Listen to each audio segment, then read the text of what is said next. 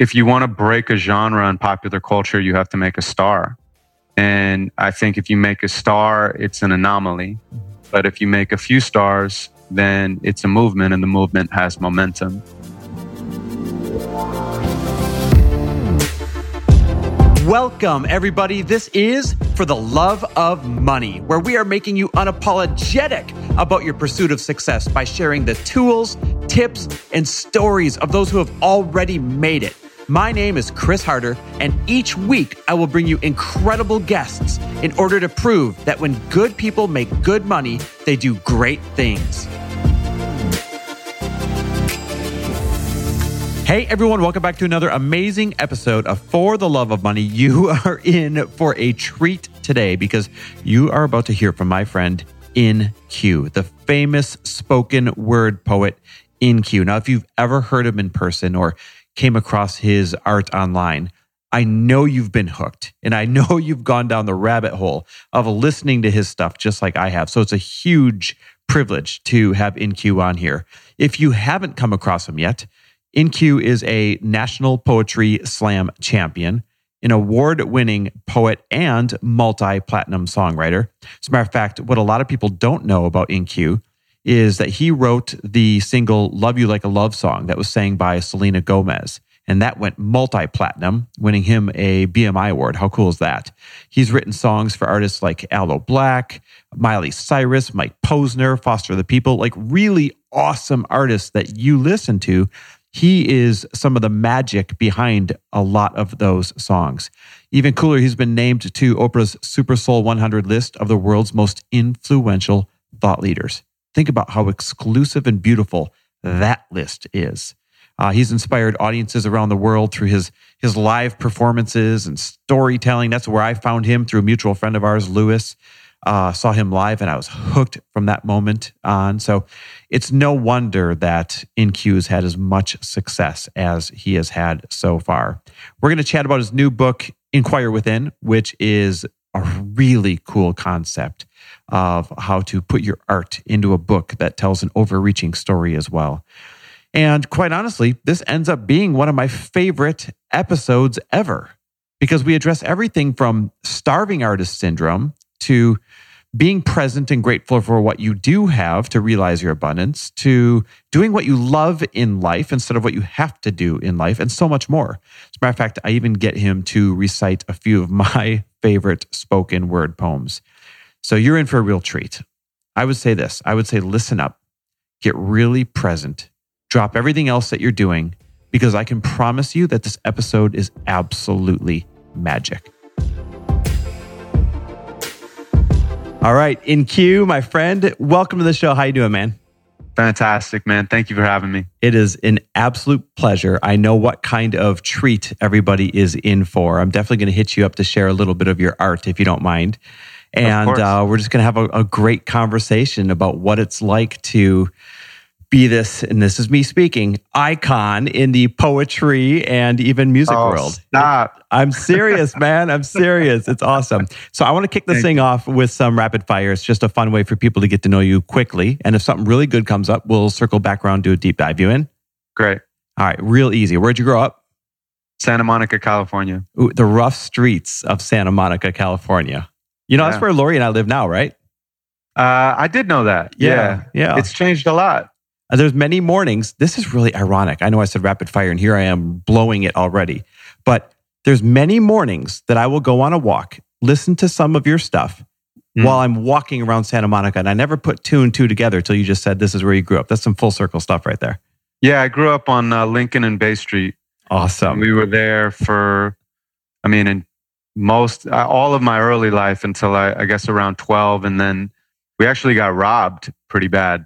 Wow. And it's kind of a personal thing. Like the person had some beef with my mom. And so they ended up it was pretty rough actually. They cut her clothes and dumped water all over her couch and her love seat. And, anything that they didn't take, including my Nintendo and baseball cards, they destroyed. And it was a thing. So then we ended up moving to Berkeley Street. Okay. And that was where I grew up for the other half of my childhood. Man, that's crazy. And for the listeners, where do you live now? Right now we're in West Hollywood, but we've been looking for a house. The market is pretty crazy out there, but there's a lot going on in the market in general right now. So I think we're going to see a lot of changes because there's a lot of uncertainty. Yeah, I couldn't agree with that more. What's one of your favorite quotes? And of all the people I've ever asked this question to, I'm curious to get your answer. Follow the path, and the path will lead the way. Love it. I really like that because the path is, your enthusiasm. And so if you're following your enthusiasm, then all you need to do is take the next step and have faith. We're definitely going to circle back around on that because I think people lose that path of enthusiasm when they get caught up into turning their art into a business. So we'll definitely circle back on that. What's one of your superpowers? What is one of my superpowers? I would say questioning myself and the world, which is, not only my superpower, but also my kryptonite. Yeah. And like anything else, we have to balance those two things out because they're two sides of the same coin. Boy, but that's where your material comes from. The way that you question everything. You've made me question different things once I've heard your poems. So never lose that. That is a superpower for sure. Even if I wanted to lose it, you couldn't. Trust me. It's in my DNA, but I'm also really grateful for it. Even the many years that I was an insomniac and I was just couldn't shut my mind off before I would go to bed. All of those were valuable for me, putting in my hours as an artist and getting to know myself on a deeper level. That's amazing. Now I can sleep like a baby. That's amazing. And I'm glad you're getting your sleep. It's so important. A couple more here. One of your favorite accomplishments this far?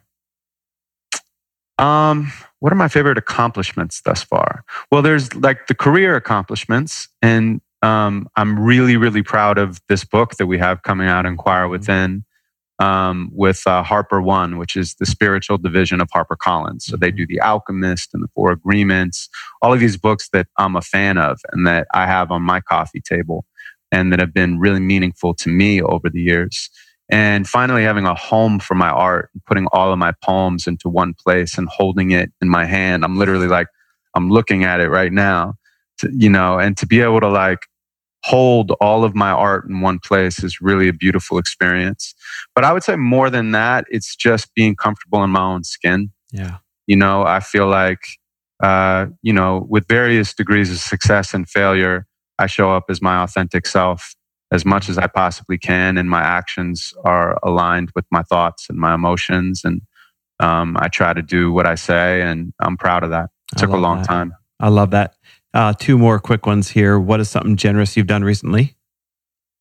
What is something generous that I've done recently? Well, I like to donate to different things. Unfortunately, I don't like the fact that we have to donate to all of these disasters that are out there. But that's certainly something that I did recently with the wildfires in Australia. So. I love that. And then last but not least, what are you grateful for today? I'm grateful for this conversation, man. I had a great day so far. I woke up, my girlfriend and I walked to get a green juice and had a really nice conversation, and we're laughing the whole entire way. And, and then I'm happy to be chatting with you now. And I'm just grateful to be alive, man. That's the best. You and me, I totally agree with you. Like if you can just be present and be grateful for this moment, whatever this moment, even if it's a moment teaching you. And I think this is where it gets tough for people. If you can even be grateful for the moments that are stretching you and teaching you, then you're going to be a happy individual in the long run. Yeah, I mean, it's necessary to find gratitude in every situation. Maybe not right away. Yeah. I believe in the law of attraction, but I'm not like a proponent that everything is good all the time. Yeah. Like it's all good all the time. Everything's good. No, I'm good. I'm good, bro. I'm good. I don't do that. Like I think the human experience is to have the ups and downs, and you wouldn't even know happiness without a comparison point of sadness and anger and jealousy and all that stuff. So I think there is a difference between acknowledging those things and allowing them to pass through you or creating something with it rather than destroying something with it. And that's the process of alchemy. Rather than ignoring those things and pushing them down and suppressing them, and then they wind up coming out in traffic or, becoming disease or something like that. And so I want to be grateful for all of my emotions and all of my experiences, whether or not I can understand them, but I also want to give myself the time to grieve or to move through whatever it is that's there. I love that. That's a great segue to go a little deeper in the interview right now, because I want to say I'm grateful that I found you, and I found you through our buddy Lewis. Love Lewis. I've got to have this moment of honesty right now. So you have made poetry mainstream so that people like myself can find it and enjoy it. And if I'm being fully transparent, before I was introduced to you, there was no reason I would Google poetry. There was no reason I would intentionally seek out poetry. It wasn't on my radar. And then I come across you and I start going down this Google rabbit hole trying to find more of your stuff online. And then I start looking who else is out there. Right. And sadly, I didn't find that many more poets, at least spoken word, especially the way you do it, that hooked me the way that you hook me. So my first question would be, where are the rest of the guys and the girls like you doing what you're doing?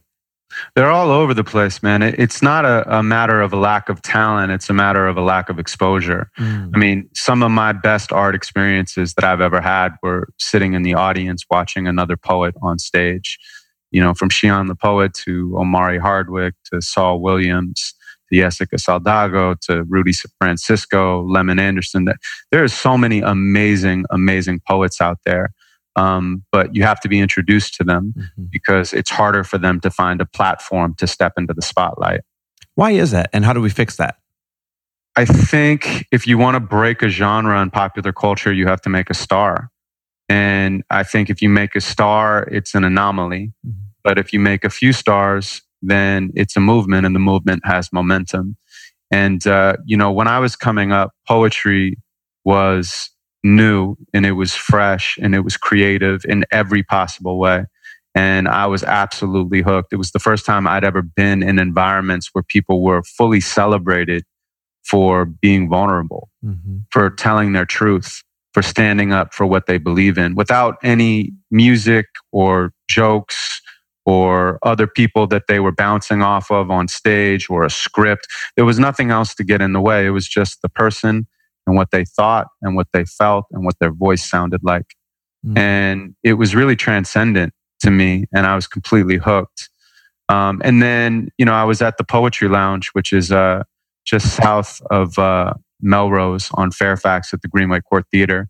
And every Tuesday night, you would have 250 to 350 people who would show up to watch poets and MCs get up and express themselves. And it was like church without religion, man. That's amazing. So I would just kind of get up. And at the time I was rapping, I started out rapping when I was a kid. And so I was just doing my rapping a cappella. I was like 19 at the time. And over the years, that community became a family. And, we ended up being on Def Poetry Jam together and winning the National Poetry Slam Championships. And one day I woke up and I realized I was more of a poet than an MC, and that was where the journey began. But it took me a really long time to figure out how to monetize it and to create a structured business around what I did without losing my artistic integrity. And I think all of the success that poetry had when I was coming up, it never quite translated to the mainstream because people became fans of Def poetry, or they became fans of slam poetry. But they never really became fan of a poet, like in terms of like, this poet is going on Jimmy Fallon or opening up for Saturday Night Live or on the cover of Rolling Stone or anything like that. And I think if that happened, then, as I said, the momentum would take care of itself. And I'm just like super grateful that I'm a small part of what that wave is now, because I believe in the art form. You're very humble when you say you're a small part of what that wave is that's starting to happen. But if you set that humble attitude aside for a moment, is there part of you that not only hopes but feels a responsibility to maybe become that star, to put this on the map? It's an interesting question. I feel a responsibility to myself to do the very best art that I can, and to express it in the purest possible form, so that I am basically the vehicle and the obstacle for my art. I have to continue to show up. It comes through my thoughts, my experiences, my voice. But I'm also the obstacle because my ego actually gets in the way of the communication that the poems are seeking and that the deeper part of me is seeking, So if I'm thinking about validation when I'm writing, I'm actually not going to say what the poem wants to say. If I'm thinking about validation when I'm performing, I'm not going to express the deeper meaning of what the poem wants to say. How often is that happening, by the way? Not to interrupt you, but how often are you struggling between writing for validation and writing for the real message? Well, all the time, both of those things are going to be in the same place. Mm-hmm. There's no way to remove your ego. Your ego is a part of your humanity. Mm-hmm. I mean, there's the spiritual reality and there's the physical reality. And both are true. Mm-hmm. In the physical reality, I'm talking to you right now. I'm in my dining room.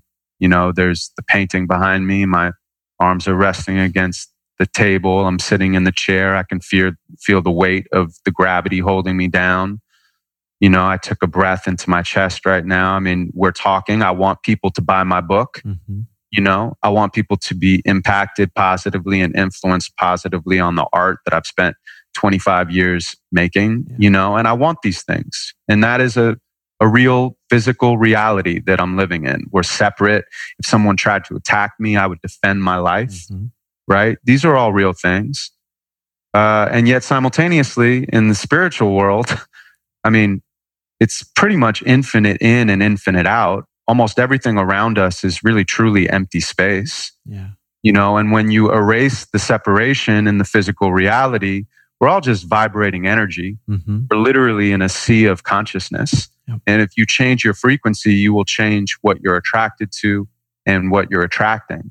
So both of those things are simultaneous truths. There's no way to remove one from the other for me. So it's just the awareness of it, so that I can always try to come back to what I think is more important, which is mirroring back the human experience onto the audience. Yeah, that's incredible. By the way, it's one of the best ways I think anyone's ever described that parallel existence of, hey, we have this physical responsibility and also we're really just a whole bunch of energy and here's how it works. And we're kind of battling through those two things happening at the exact same time. It's I'm a talking to myself, when you dissect it, Thank you, man. Yeah.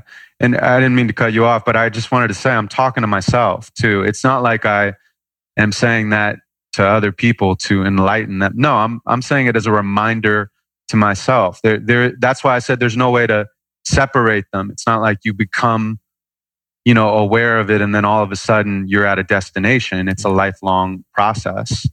Earlier in your answer, you mentioned in the physical world, you have to monetize these poems. Do you remember the first time that you actually got paid to do this?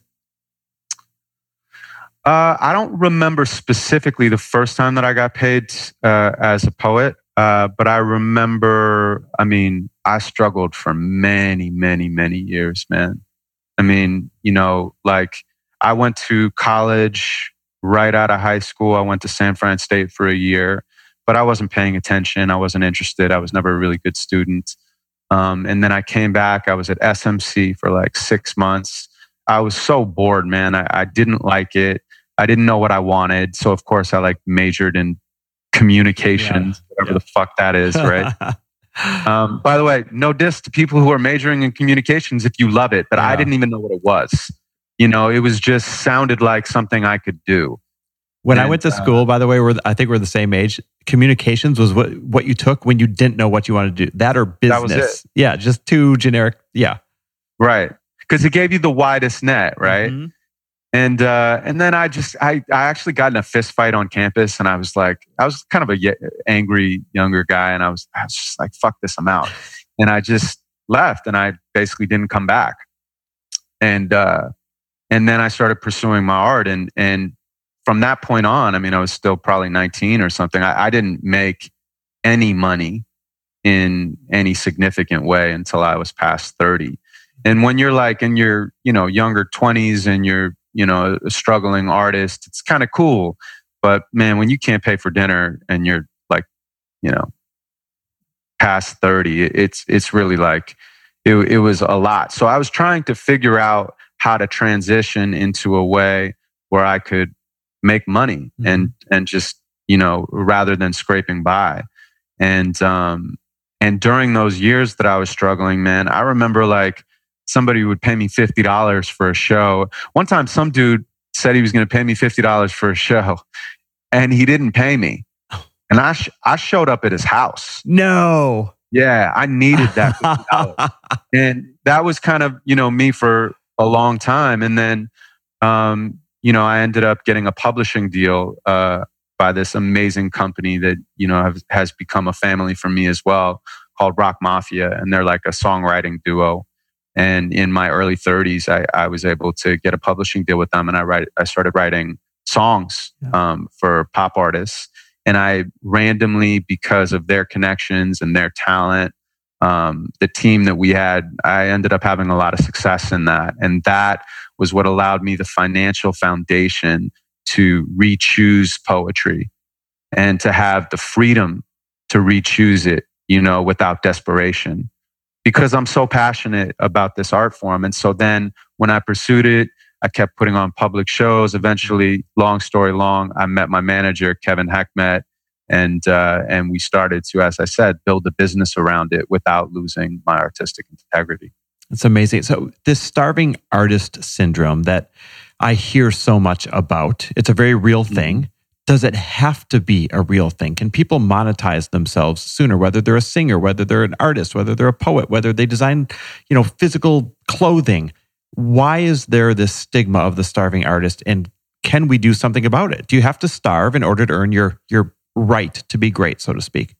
No, not at all. I don't believe you have to starve in order to do anything. And I'm like somebody that doesn't believe that you have to continue to create more suffering in your life as like a means to create from.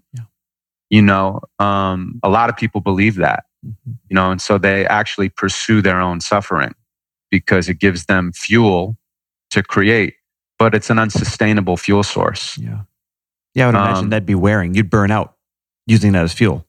You would, and many people do. Yeah. So I don't think you have to starve, but also I would say like the tools are different these days.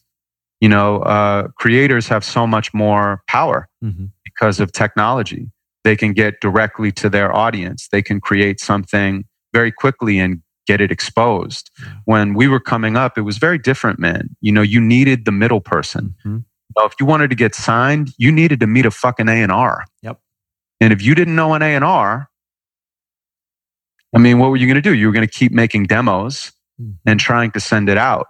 You would, perform at showcases or, throw your own shows. But that's different than an artist now creating something that's undeniable, putting it out on the internet and finding their audience. And then they're able to monetize it. And that is in every area of art and business. Entrepreneurship is so much easier, I think, now than it's ever been. Now, that doesn't make it an easy path, but there is a path. It's interesting you just said that. Are you an artist or are you an entrepreneur, or are you both? I'm both, but I didn't know that for a very long time. I remember I was actually with my buddy Elliot, and this was probably like 7 years ago or something like that. And we were hanging out, and he's an entrepreneur. And I don't even think I had ever had consciousness of what an entrepreneur was growing up. That wasn't something that anybody was talking about, for around me or anything like that. But Elliot and I were close, and he was talking about himself, and he was like, being an entrepreneur like us. And then he just continued with the conversation. And I remember in my head, I was like us? He looped you right in it. I was like, what the fuck is he talking about, like us? But yeah, artists are 100% entrepreneurs. And once I made that shift in my head, I think I was able to cultivate that with more consciousness.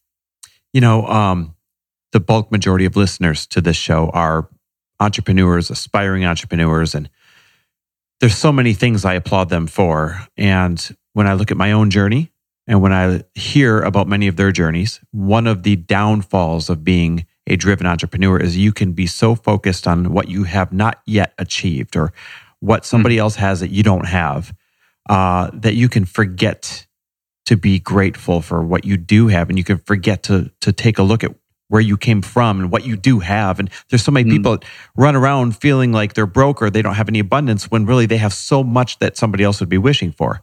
And yeah, that thing that you just said is a disease. Yeah. Exactly. It is. It's a societal disease, and everyone has it to some degree, including me. Yeah. I mean, even the title of this book, Inquire Within, I mean, if you look at the cover, which will get you a copy immediately, the cover is, the tree, and the branches mirror the roots. And if you turn it to the side, it looks like lungs. Oh, wow. Oh, and, brilliant. And the two halves of the book are inhale and exhale. Wow. And inhale is just the personal poems. It's like the poetic kind of hero's journey about my life, being raised by a single mother who was a school teacher, not, meeting my dad until I was 15, everything I kind of went through to come to that never-ending journey of being right here, right now, and then, the exhale is kind of the social and political stuff. And it's change yourself, and then you can change the world. And yet part of the disease that we're talking about, and what a lot of this book, I think, as a conceptual through line gets at, is that consumerism in general has basically taught us to constantly seek validation externally, outside of ourselves, and to search for the answers outside of ourselves.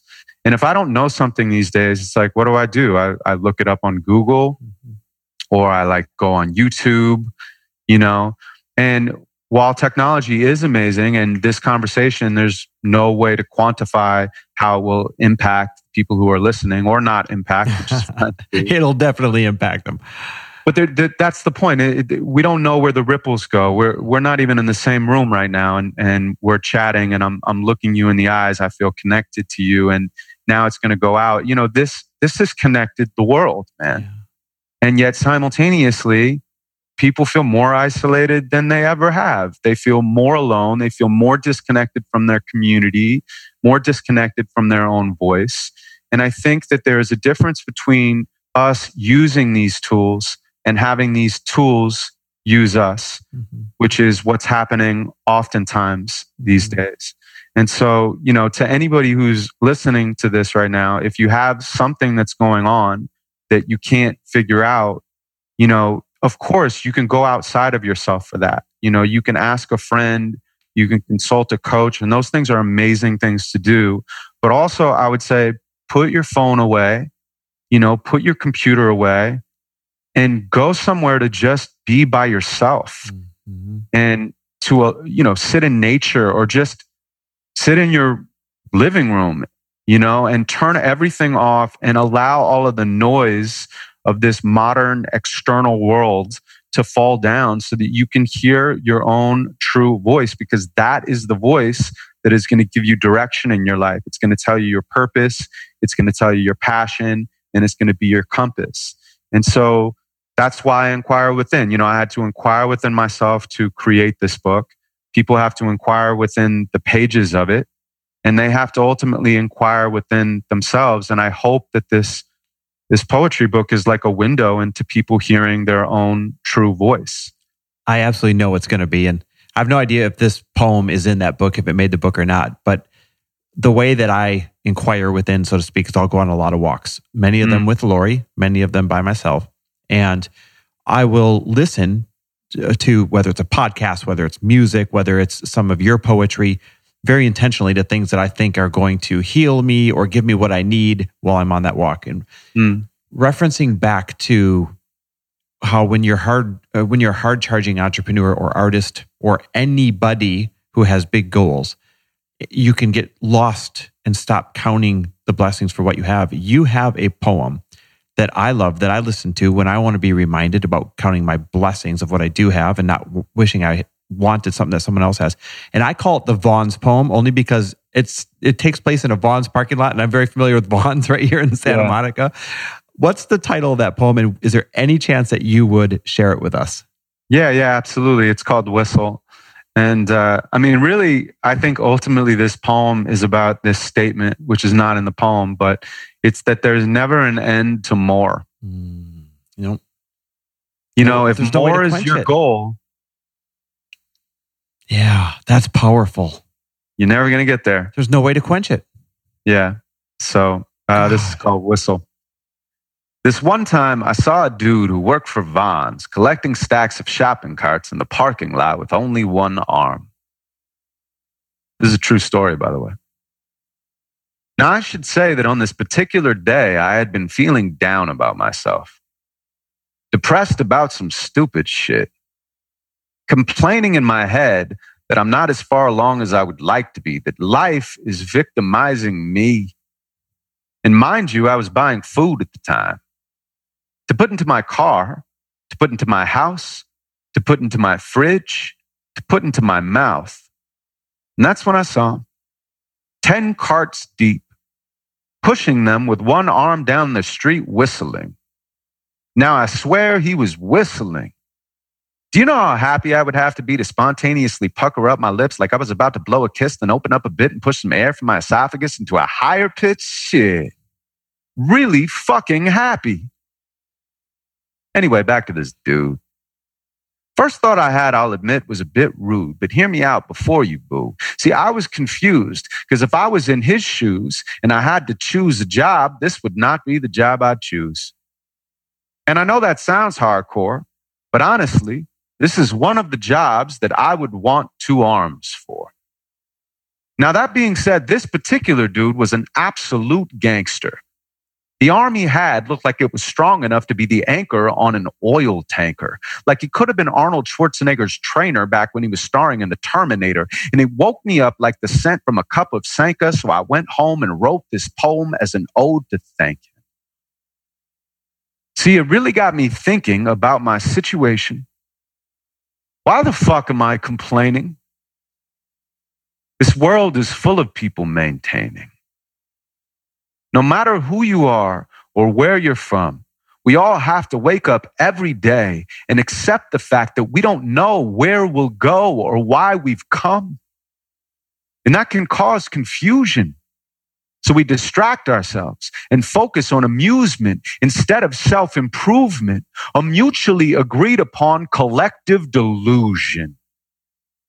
But with this much stimulus and this little understanding, it's no wonder we don't all just completely freaking lose it. I mean, genius and insanity are closer than they seem. Your perspective is the difference between your nightmares and your dreams. Because if everything is energy and my body is a vessel, then my struggle is unique, but that doesn't make it special. And this dude here had the guts to up and whistle with a fistful of shopping carts that he guided like a missile, and it blew me away like a sneeze into a tissue that someone who has seemingly so many issues could be unequivocally so blissful, while someone who's as lucky as I am could be self-creating problems by the listful. So from this point on, if my thoughts start thinking they're important, or my feelings start feeling distorted, I'm going to sort them into categories to see if I can change them. If I can, I'll simply make the moves to rearrange them. If I can't, I'll acknowledge them but won't engage them. I'll gather up my confidence and courage as I face them and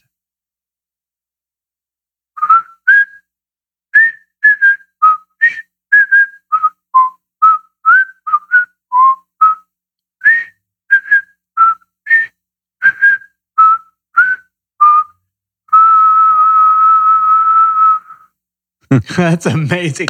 I'm over here clapping like a fool by myself in my office right now. Like that is the greatest reframe of perspective ever. I wanted people to get that gift. If you listen to that and you don't immediately appreciate where you're at, then you got a lot more work to do than we all thought. That's incredible. Thanks, brother. Well, I'm just saying it, I'm the first person in my audience. I wanted to say that to myself. And then it's a gift that I get to share that with you and any of your listeners or anytime I do it on stage, because it just reaffirms, me trying to live the best life that I can. Is that one in the book?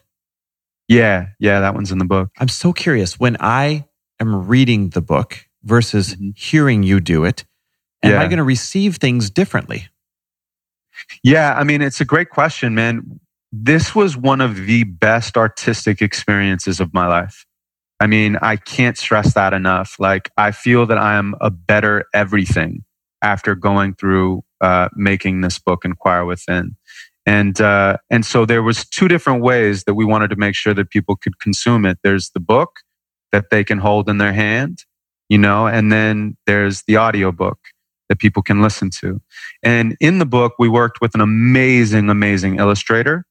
And so we have like 60 illustrations in the book that were all specifically created to help people kind of dive deeper into their experience of the poetry. So it's almost like a Shel Silverstein-esque experience.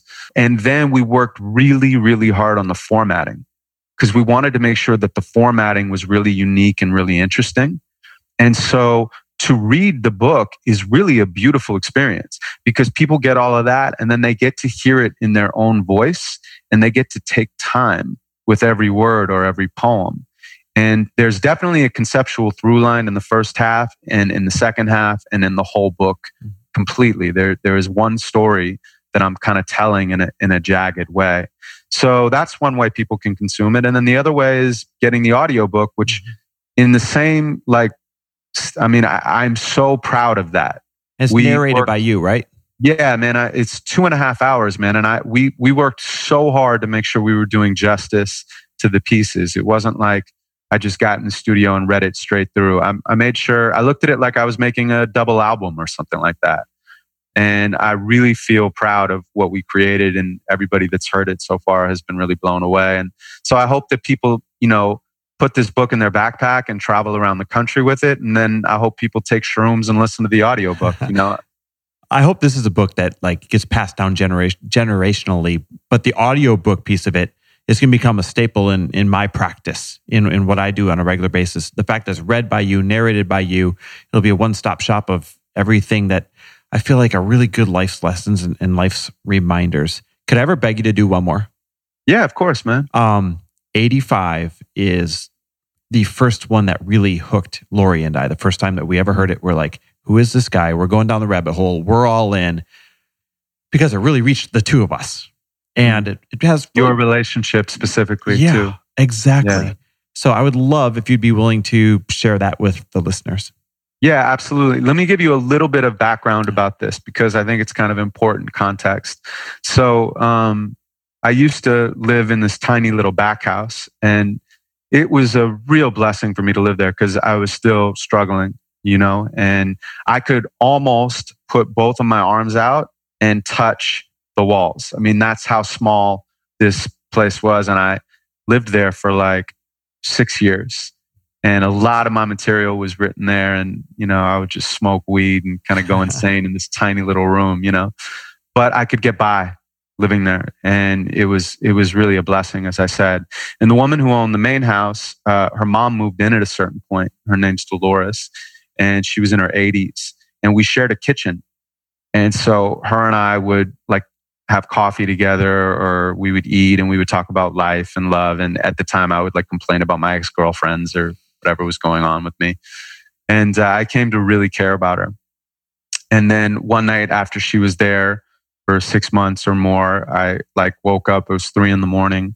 and I looked outside the window and there was the ambulance lights, I could see them, and I saw her getting literally taken away on a stretcher. And she was still alive, but she was having major health complications.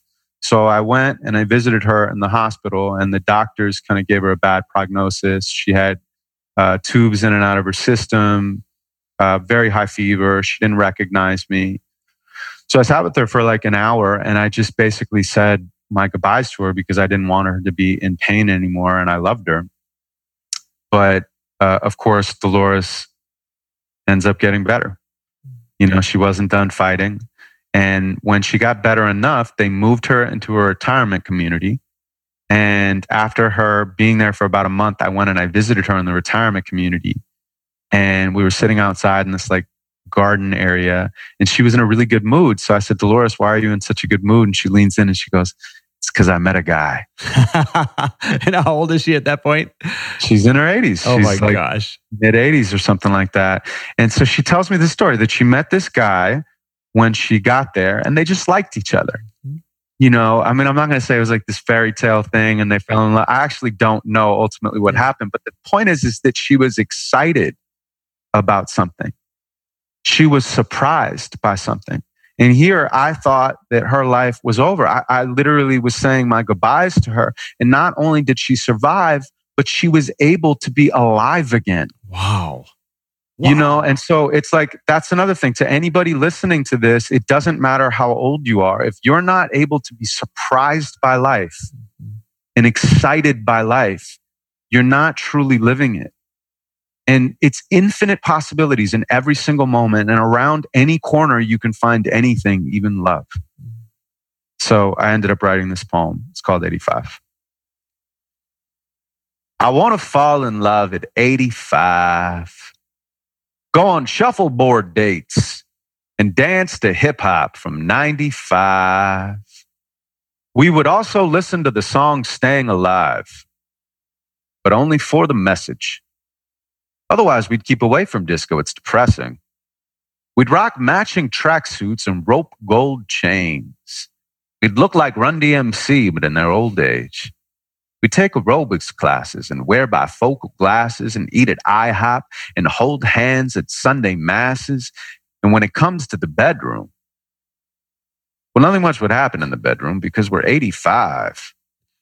But we would still be down to take a walk or take a drive or sit and talk and have a drink, watch the passersby, ask each other why and how and who and where and when, and then we'd laugh and cry again about the people we had been. And I would touch her withered skin and comment on how thin it is to keep in something infinite. And she would smile sweet and blush, then tell me that I think too much. She's right. I think too much. It's always been a problem. But then again, that's how I made my green like the goblin. When I was in my 20s, I was eating top ramen, counting up my pennies, saving up to go food shopping. But now I'm 85, and somehow I feel more alive. I turned my hearing aid up and bumped Jurassic 5. I read the sports page while she peruses classifieds. We like antique stores, garage sales, and barter buys. When it comes to the bedroom, well, hopefully, every once in a while, she lets me knock her boots into the floral patterns of our bedpost, then hold her head close like death isn't chasing us, planning on erasing us and replacing us with better versions of us, reshaping us, remaking us, then recreating us with new identities so we can make new memories. Hush, little baby, learn to walk and talk and think and lie and feel and fight and love and die and never get the answers why. She dips a joint of grass and wheatgrass and we get high. Her hair is silver as the moon in the Miami sky. We still pop pills, but it's not the Molly anymore. Whenever we can't sleep, we listen to the ocean floor. She got a Sound of the Sea CD for me from the Brookstone store. And ever since, I've been snoring like a really good metaphor for snoring. Sorry, I go blank sometimes. What? I'm 85. I'm not complaining. I'm just happy that I'm still alive. And happy that I have my better half by my side, super fly. She doesn't look a day over 75. Woo! When I first saw her, I was totally in awe. She was classical. So I was like, yo, yo, ma. And that was all it took. A single look and I was shook. I fell for her like some loose shingles from our Spanish roof. And I'm a lover till she loses every last root and has to glue dentures to her gums to chew solid food. Ooh. Now that's real love, dude. That's some push comes to shove, love. Not when it's convenient, love. Hospital bed, love. Feed her ice chips, love. Never leave the room, love. Sleeping in the chair, love. pray to up above, love. Have to pull the plug, love. Miss her in my bones, love. Everything about her, love. Die within a month, love. Can't live without her, love. Love. The only reason that we are alive. And none of us should have to wait until we're 85.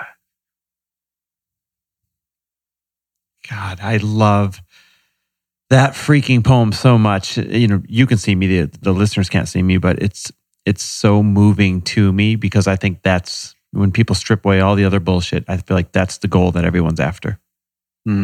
I feel like you have that, and that's part of the reason maybe why correct me if I'm wrong, but why you get emotional. You're 100% on. It's because I literally picture Lori and I as you narrate this thing right down to, sadly enough, you know, the ice chips and everything.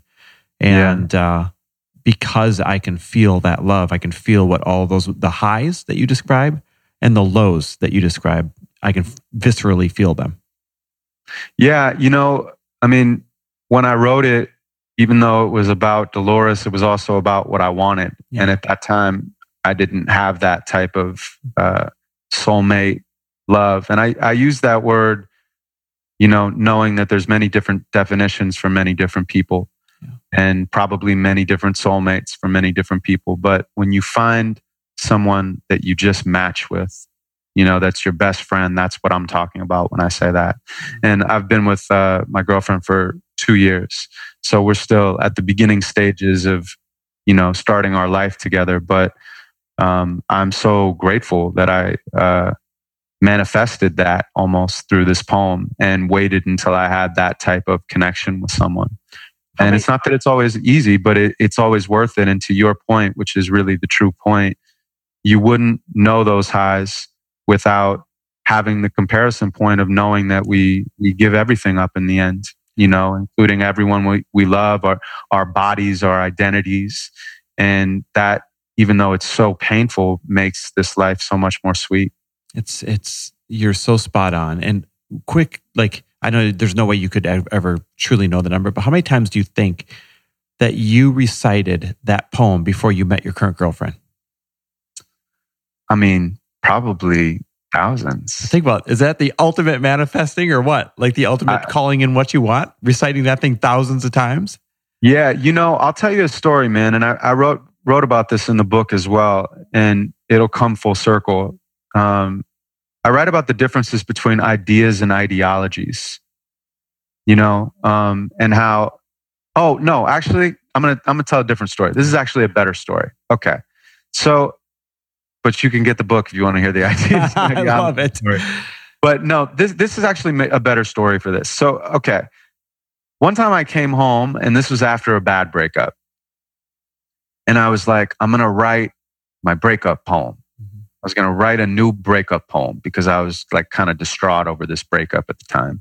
And I get back to my house, and before I decide to write this poem, I'm like, you know, let me just read over all of my old breakup poems first. And I'm embarrassed to admit there were 9 of them. Okay. Now I want to make it clear that there weren't 9 different women. Some of them were doubled up, of course. But awesome. There were 9 breakup poems, bro. Wow. And so that's like 30 minutes of material. So I sat there and I read them in a row, like out loud to myself. Like all of this stuff about relationships that hadn't worked out. And when I finished, I was like, oh, okay, I don't need to write a new breakup poem because all of my old breakup poems, unfortunately, are applicable to my current breakup. You saw a pattern. I did. And I realized, okay, I need to figure out why I'm continuing to create the same lesson in a different disguise over and over again. Wow. And that was a really pivotal point for me, man, in my life and in my art. Because I realized that I had an unsustainable fuel source, that I was perpetuating some of these stories and some of this negativity that I had, and I was then manifesting it to myself and to my audience. And from that point on, I said to myself, I'm never going to ignore my pain. I'm going to write from my pain, but but I'm always going to wind up in hope and empowerment. I love that. And that was a really, really conscious decision for me. And so that's what I've tried to give to myself and give to my audience. And so I think that poem 85 was a part of that next wave of material that came. And then every time I said it out loud, I felt, even though there was pain and longing in there, it was for what I wanted to create. And I hope that when people hear that, they feel that as well. You know, I can absolutely attest to the fact that I hear that, I feel that in all the poems you do, even sensitive subjects, politics, society, the problems we face. You are able to so eloquently discuss what's going on, but end up in hope or almost give advice or wake-up calls as you work through some of these issues. And I for sure, well, I can only speak for myself, it wakes you up and it makes you take note of issues that maybe you were just glazing over before. So what you're doing in doing this in a way that delivers hope instead of just concentrating on the negative, I think is really impactful and really powerful for helping to heal society and all the things that we're facing. Thank you, man. Yeah, you know, I don't strategize my inspiration. And what I mean by that is I don't think like, you know, especially for the social and political things, but even for the personal things, I don't think, what does my audience want to hear? Yeah. You know, I don't start poems that way. I don't think, what is a social topic that will go viral? That's fucking boring to me. Instead, I want to pay attention to when I'm inspired, when I'm moved, you know, when I'm annoyed or angry at something. And then if I start my poems there and I give it enough time and space, the rest of the poem will almost write itself. Strategizing inspiration is one step away from manipulation. And I don't judge anyone else's process. If that works for them, you know, they can make amazing art, I'm sure. But for me, it co-opts my voice.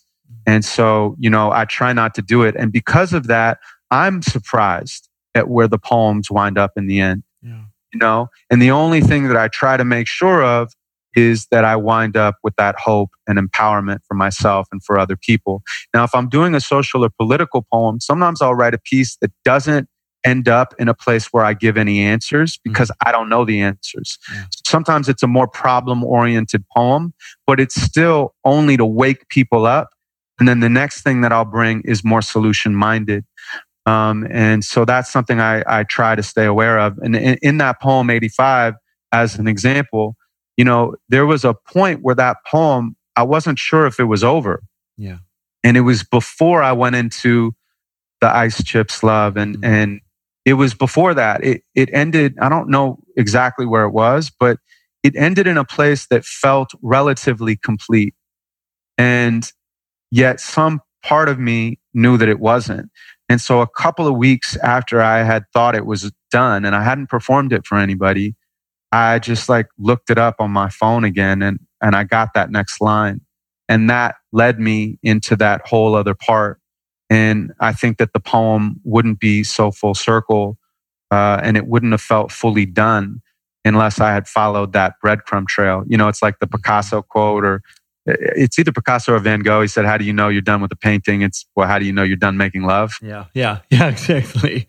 You know, you just know. Yeah. And so anyway, I try to leave with hope and empowerment, but I also try to be surprised by my pieces. Which is also probably what's going to make this a feel-good book, right? It's not a book where you read through it and you're bawling your eyes out because it's a bunch of depressing poetry. This is a book that if you need a pick-me-up, you can just open to any freaking page, I'm guessing, and know that you're going to end with that hope and that inspiration.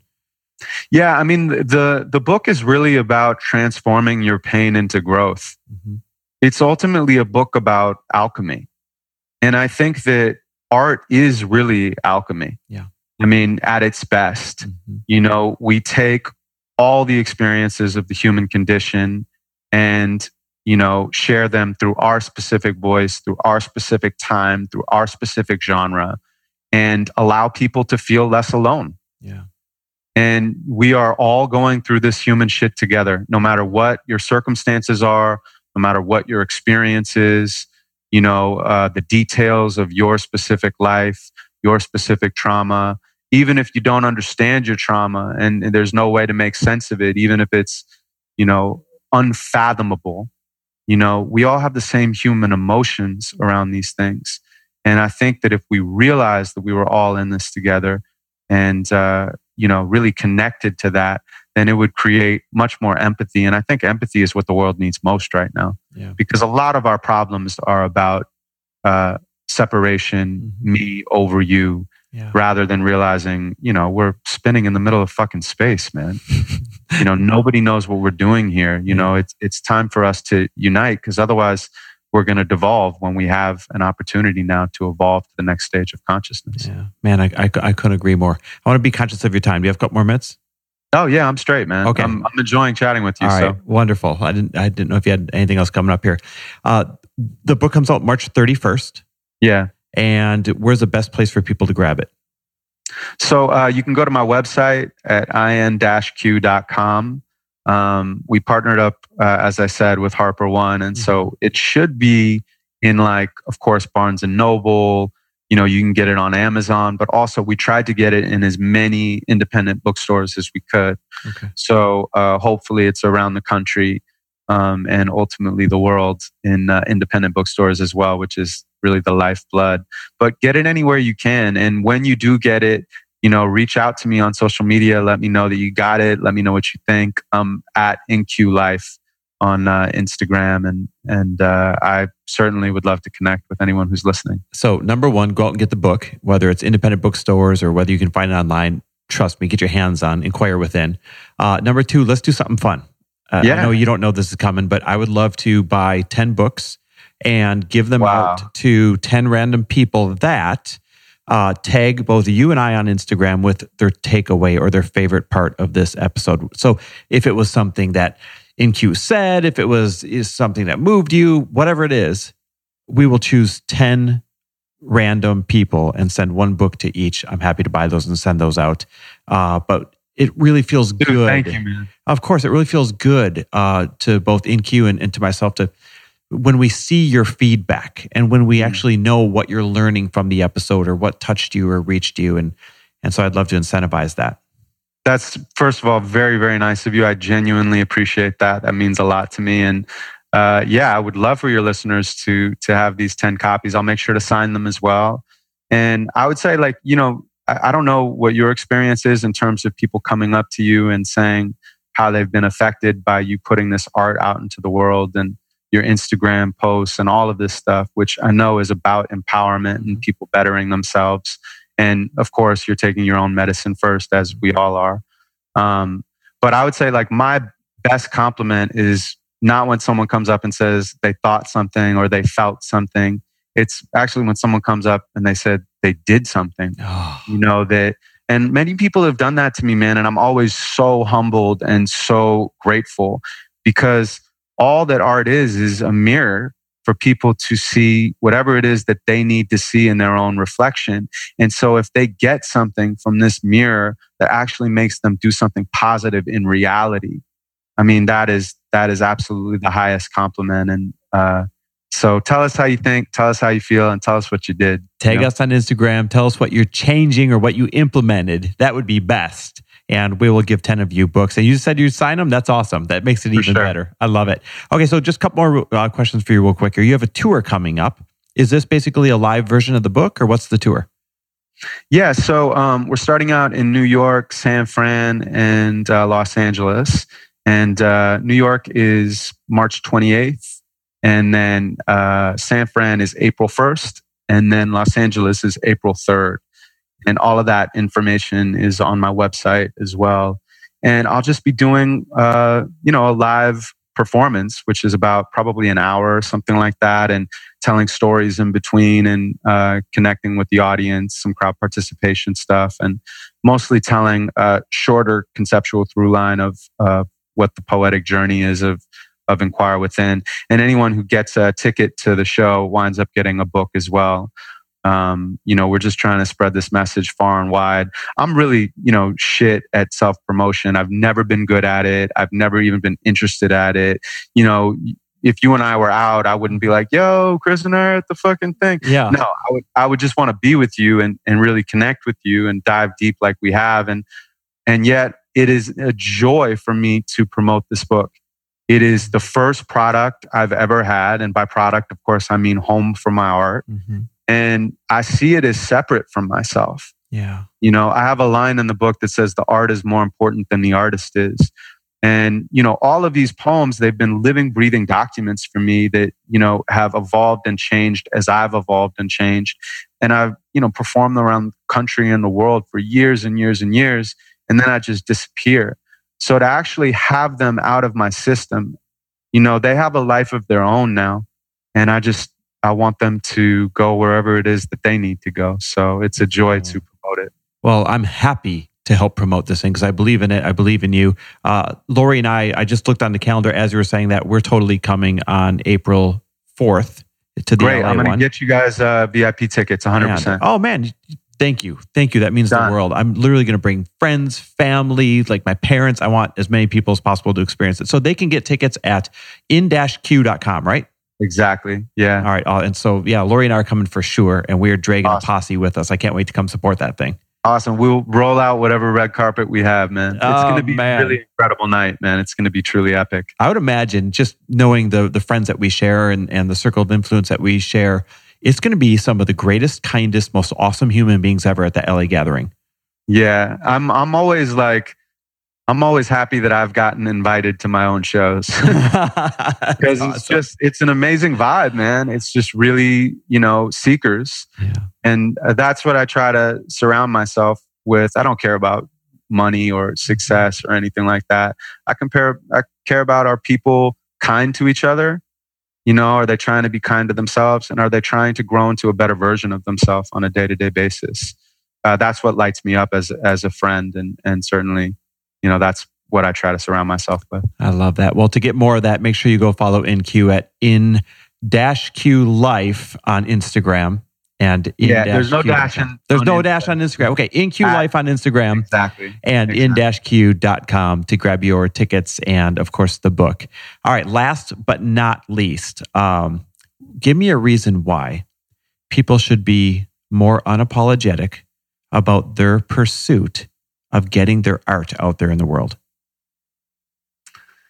Because, we don't have that long in this experience. It seems like a long time. Life seems like a long time, and it is if we're lucky. But it's not when you look back, and so the real question is, what are you going to do with your time? Are you going to live on someone else's time? Are you going to live someone else's idea of who you should be? You don't belong to anyone. You belong to the world. You're, bigger than any role that anyone has put on you or you've put on yourself.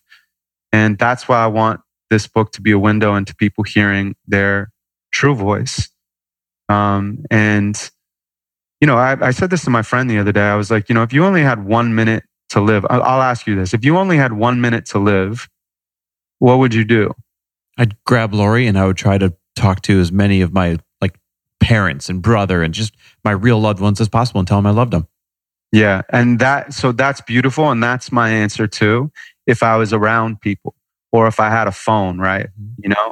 I would call my girlfriend. I would call my mom, but if I was alone and I didn't have any means of connecting with anyone, if I could get over my fear and I could just really be present, I would feel the air around me. I would look at all of the colors. I would take my next deep breath.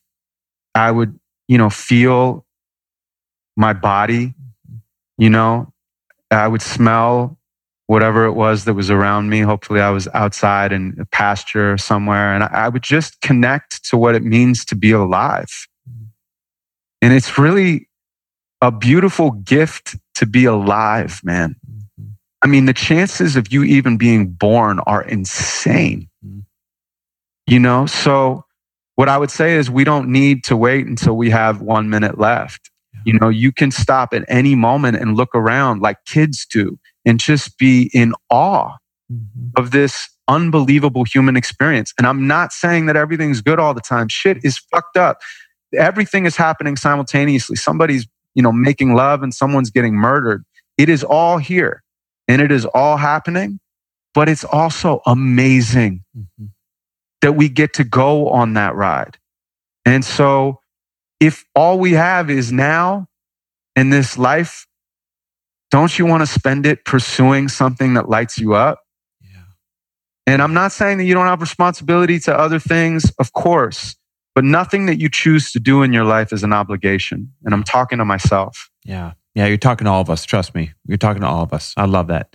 In-Q, I appreciate you, buddy. Like, this goes down as one of my all-time favorite episodes. I think one of the most important things in the world is that we stay hyper-present to what we do have, not what we don't have. And you help remind us to do that on a regular basis. And I can't wait for the book to come out. And remember, everyone, share your favorite takeaway or your action, what you're going to do differently now that you've heard this. And we'll give a random 10 of you one book each. Share it on Instagram. Tag us both. I just want to say thank you so much for having me, Chris. I really do appreciate it. And, I think I said this to Lori too, but I truly mean this. I know you've developed a relationship with your listeners and they trust you. And so I really honor and acknowledge the fact that you brought me along and you trusted me with this moment. It means a lot. It doesn't go unnoticed. And I wanted to say thank you out loud. Thank you. I appreciate that. Thanks for listening. And if you loved this episode and know of someone else who is as successful as they are generous, please pass them on to me. It would mean the world to me if you help me get this cause and this message out to as many listeners as I can. So please, if you liked what you heard, it goes a long way if you take 30 seconds and leave me a 5-star review and share this with your friends. I'll be forever grateful. And until the next episode, cheers to your success.